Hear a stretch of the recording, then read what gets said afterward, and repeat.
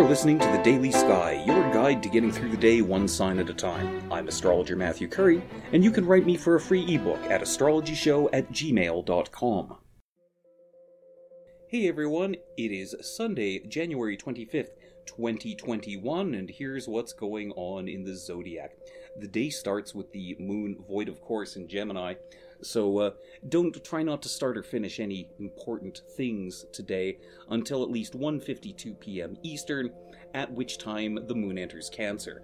Now, when the moon enters Cancer, normally people's feelings are amplified, and quite often that means for moodiness and irritability. Sometimes that means nurturance, sometimes over-nurturance. This one is particularly special, though, because by the end of the day, the moon is going to be performing a sextile to Mars and Uranus, giving it some extra emotional push. It's the kind of day where, how do I put this? It's the kind of day where you kind of wish you could just maybe go to the petting zoo and play with the baby goats until you realize the petting zoo is closed because of COVID-19, and then you can just sit around and feel sad and eat.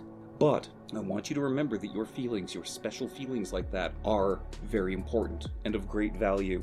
Just like on this day in 1905, when the world's largest diamond was uncovered in Pretoria, South Africa, weighing in at 3,106 carats.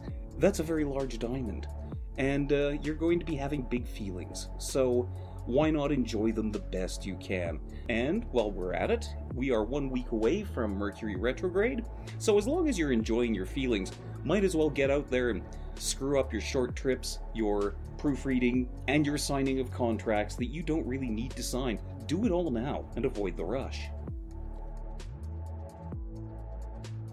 I'm astrologer Matthew Curry, and that was the Daily Sky. Make sure you subscribe, come back tomorrow, and don't miss a thing.